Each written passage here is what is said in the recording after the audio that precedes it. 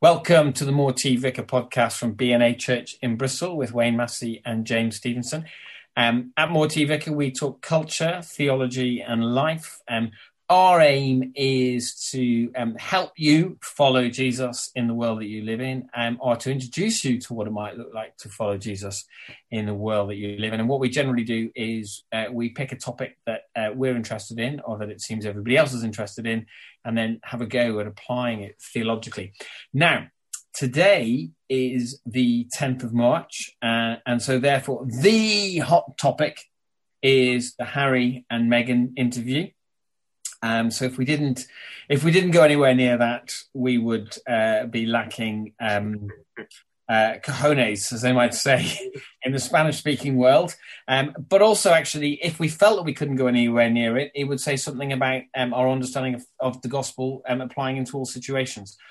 We've been thinking about this, and we think there's a lot of themes that emerge from what is going on in the royal family in the UK at the moment. And so we're going to do...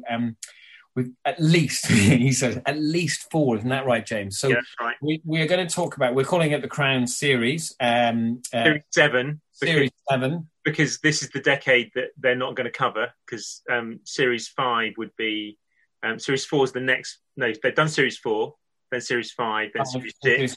This is Series 7. This is Series 7 or 8. Series 7, so I'm playing Prince Philip and you're playing the Queen. Yeah.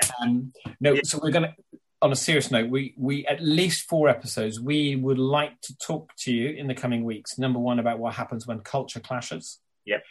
Number 2, how we talk about heroes and villains in the world that we live in now.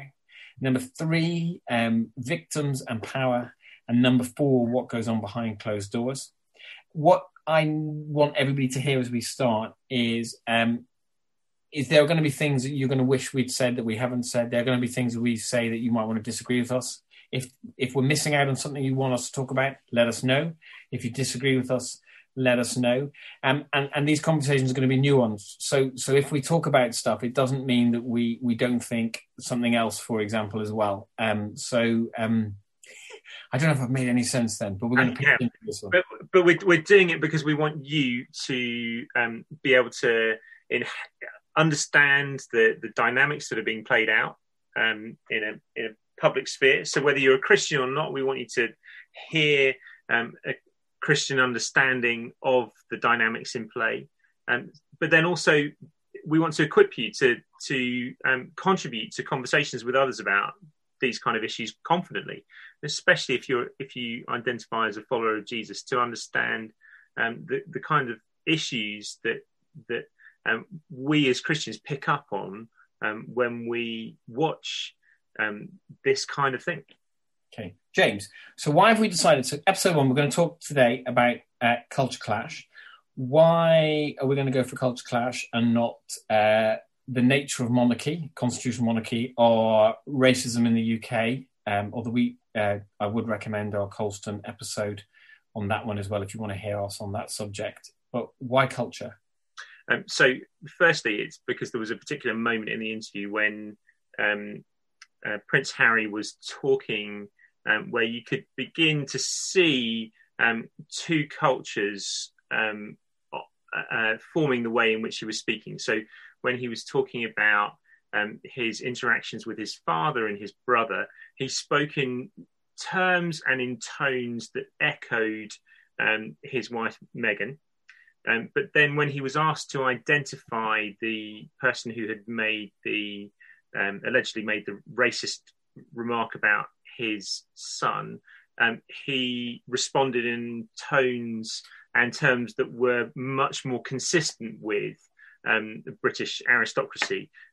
So no, I'm not going to tell you about that, and I'm never going to tell you about that. So within the context of an interview, which was, I suppose, a kind of a bearing all or expose of the conflict, there was something that was off limits and was dealt with in a very polite, understated way.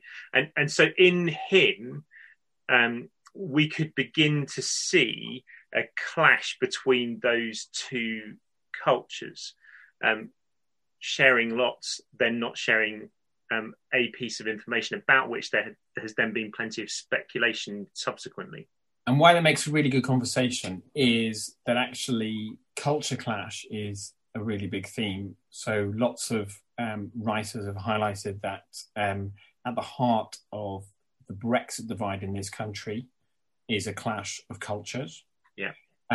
Growing up as I did in Ireland, actually Ireland is divided by mainly its culture, different ways of seeing the world. There is, you and I on one level, if nobody has ever seen us before, if you look at us, we're very similar. We're sort of, both white, university educated, middle-aged men. But actually, because I grew up in a different country, there's a different culture thing going on sometimes. Yeah. So actually, culture clashes is something that is live in society. The last American election highlighted culture and differences. So James, for somebody who doesn't know... Let's just clarify, culture is best defined as the way we do things around here. Yes. And it's not limited, as would have been a long time ago, to race, ethnicity, tribe, or even geography. And the globalization of the world in the 20th and now the 21st century has even led to breakdowns of culture into subcultures. And so those clashes are going on constantly. The other reason why we want to talk about it at this point is that it's not just that it appeared in Harry, it's that these clashes will appear in our own settings on a regular basis. They'll be played out in the media on a daily basis, and they may even be manifesting themselves in our own lives on a daily basis. And so understanding them is vital to making sure that we can avoid some simple ways in which relationships break down. So one way to culture can be summarized as, it's the ideas and the customs and the social behavior that identify a particular people or society. And so therefore we can talk about there being a Bristol culture, yep. an English culture. Yep. We can talk about there being a B&A, that's our church culture, and also there's a work environment culture. And lots of thinkers on culture say that if you're going to make any change to any organization or place, it's culture that is the hardest thing to change, and it's culture that will stop any organizational detail change happening. As you said, these are the way things have always been done. So that's kind of like, so that's what culture is. And actually we all need to own up that. Another way of thinking about it is somebody said we're all like fish in a tank, and culture is the water in our tank. Yeah. And so we don't recognize it until we come across somebody else's. Yeah. Because it's the water that we swim in. Yeah. So let me give you a quick example before we move on. I have two friends, one of them who is of Chinese origin, one of them who's North American. My friend who's of Chinese origin, she would talk about how her family was, there was a high honor, respect of seniors, hardworking. And she said, and therefore kind of like if there were any problems, nothing was ever really talked about. Or if it was talked about, it was talked about discreetly. She married a North American from a kind of half Italian, half German family, but the Italian side kind of quite won. And so basically in his house, everything was talked about rather loudly and everybody was shouted at. Yeah. They would both say, interestingly enough, possibly in both environments, nothing was ever resolved. But she talked about the shock of going into this culture where everybody was just really loud and in your face and loud all the time. And she thought presumed didn't get on, but that's not how it was. And what she had to realize was that their ideas, customs and social behavior was very different from the one that she'd grown up in. And so that's just a kind of family idea. And that works itself all the way out.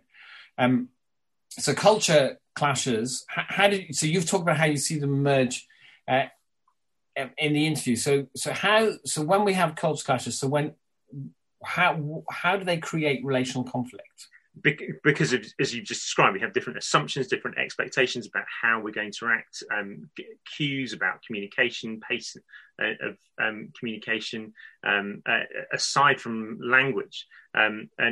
So it's when you bring two cultures together, or even multiple cultures together, it is pregnant with the capacity for misunderstanding that then can lead to mistrust and then conflict. So the English culture is perhaps distilled in a very particular way within the monarchy, and American culture is distilled in a very particular way within television or movie celebrity. And so we have two parties who represent two particular distillations of two very different but related cultures, and their different assumptions and expectations that are brought together in a marriage that then are reconciled within that marriage somehow, but are set essentially within one of those two cultures. And so there is a struggle that's going on. And people will recognize that from their own lives when perhaps they've got married or they've started working in a particular setting or a different country. They will recognize that wrestling that goes on as people adjust to the way things are done around here. So they are culture clashes emerge in life as seed beds for relational conflict. Yeah, and as you said, like I'm thinking of a story like I worked in a place once where if somebody pulled you into a meeting and said, "I'm so sorry, when you said to me da da da da da, I thought," and then they'd say something else, and that was a way of knowing that you'd said the wrong thing or done the wrong thing, and you should apologise. But it was a very gentle way of doing it. But I picked up in that culture very clear that I've made a mistake here. And then I remember going somewhere else and having somebody who'd done something wrong and sitting them down and going, and I went, "I'm so sorry when you said to me, I thought you meant this." And I waited for them to kind of go, "Oh, I'm so sorry, boss." And they just went, "Well, I accept your forgiveness." I accept your apology. And I was like sat there going, "No, I've just told you to apologise to me." And I remember sharing that with you and you going, "That's because in the culture, that's because you took one culture into another." Yeah. So as you can see, and so therefore I then ended up wound up at somebody who I thought was apologising at me, who thought I was apologising when I was very clear that they needed to apologise. You see? So yeah, that's how it works out. Now, we exist in a culture in this part of Bristol that would seek to lump all religions into the same bracket, and which we would vigorously deny, because although there may be behavioural similarities in some aspects of life, there are vast differences between the worldviews that exist within those religions. And one of those comes to the fore in this particular issue because to a large extent, Islam, Judaism and Hinduism are far more integrated into a particular culture and a way of expressing those values and practices and behaviours that you alluded to earlier. So if I were to convert to Islam, which is not going to happen, but there would be certain expectations that I would fulfill behaviourally and culturally that would mark out my life differently, visually and practically. And that's because underneath it, there is a transition in the conversion towards particular cultural practices. And the same would be true around Judaism and around Hinduism. Obviously, there are certain exceptions within more open aspects of those faiths, but the vast majority of those faiths as practiced come with an expectation of cultural homogeneity as the faith is practiced. Now, I would want to push you further than that on that one, though, and that basically go, any system for organising people wants to create uniformity. Yeah. And so if you think about post-Second World War Western world, and you think about the kind of McCarthy trials in the States, there was a pull for a uniformity around what cultural issues. If you think about communism and uniformity, and actually, interesting enough, if you think about the post Christian liberal world in the West, there is a push for uniformity that means that difference is pushed away. So there's a play at difference, but actually you have to be equally liberal in all ways. So actually, all human organizing systems, faith-based and non-faith-based, and there's another conversation around the role of faith in liberalism and postmodernity, all create what some cultural commentators call a flattening, a uniformity that removes the scope for difference.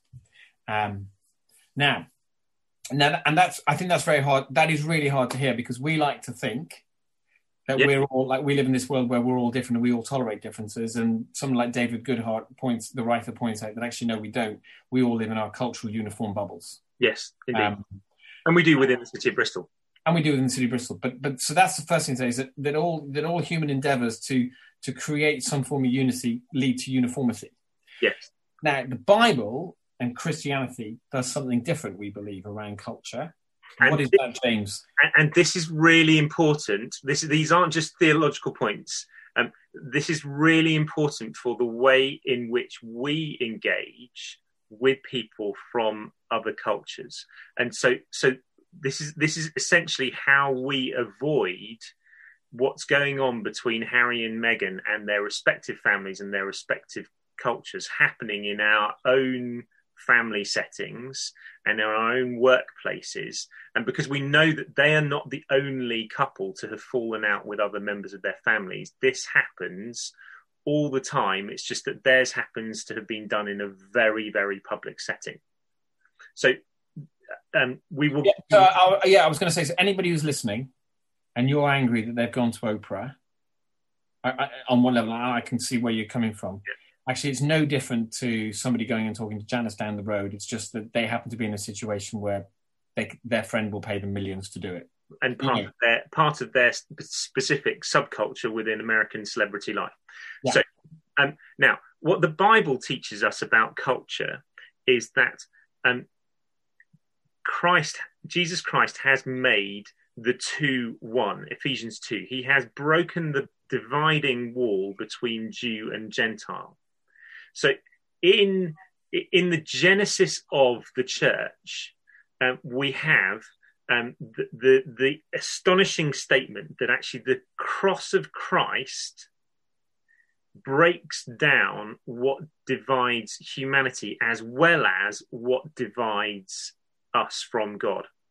So the sin that separates us from God and neighbour is paid for at the cross, which then means that as we as Christians live into the new covenant, into the kingdom of God, in the power of the Holy Spirit, we are able to be one across cultural divides, as has not been the case since the dawn of creation or since the fall of man.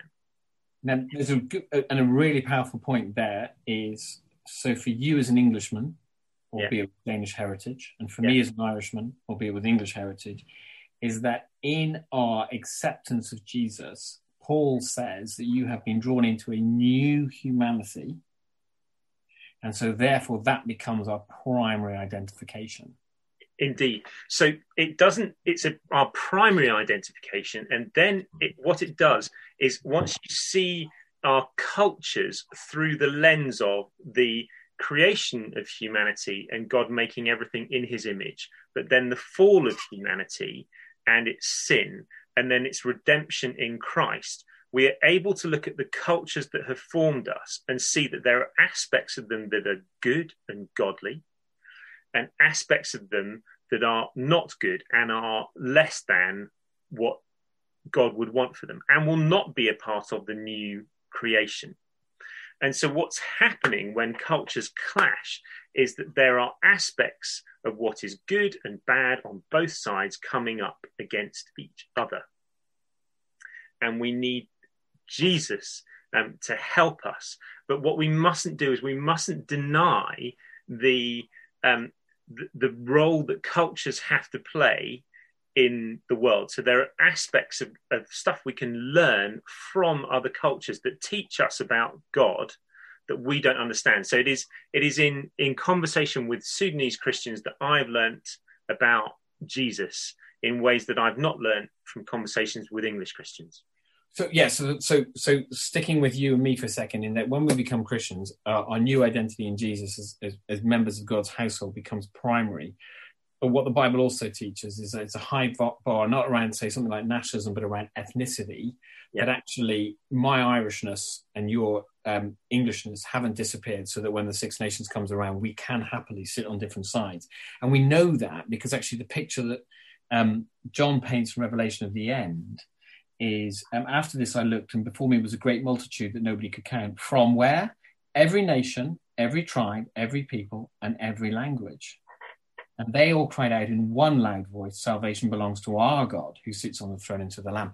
And so the Bible has this really high view on ethnicity and on difference within this new unity and this new humanity. And so that's where it breaks out. So you can say, so there's a uniformity that comes when we all step into faith in Jesus. And that uniformity, interesting enough, is not centered around us all doing the same thing and being the same thing and following the same rugby team. It's centered around the cross of Christ, and therefore it primarily works itself out, I would suggest, at the communion table where we gather as one people. But it also recognizes our differences, every tribe, every nation, every tongue, and it doesn't seek to sweep them away, as you said, some religions would seek to do, or some actually non-religious worldviews would seek to do. So that's the radical nature of what church is. And interestingly enough, one of the reasons, if you ever get to read Corinthians, is they're so messy as a letter, is it's one of the communities that everybody says was kind of most multicultural, in that, yes, they were all Greek, but there were a whole range of people there from different sort of demographics from across the city, trying to work out how to get on together. Indeed. So if you were to look back to the interview, you can see the brokenness of the distilled English culture emerges as a particular form of national pride, might or might not have spilt over into racism. And whether it did or it didn't, anybody who understands that particular form of English national pride can see that there is a very short distance between that and racism at times. Hear that clearly. But you can also see on the other side, the brokenness of American celebrity culture plays itself out in almost them being immune to the relational damage of playing out their disagreement on a global scale, because it's as if that is a normal thing for people to do, as you alluded to earlier. And those are examples of the brokenness of both of those distilled cultures clashing against each other, and everyone else beginning to form their reactions to it from their own cultural assumptions.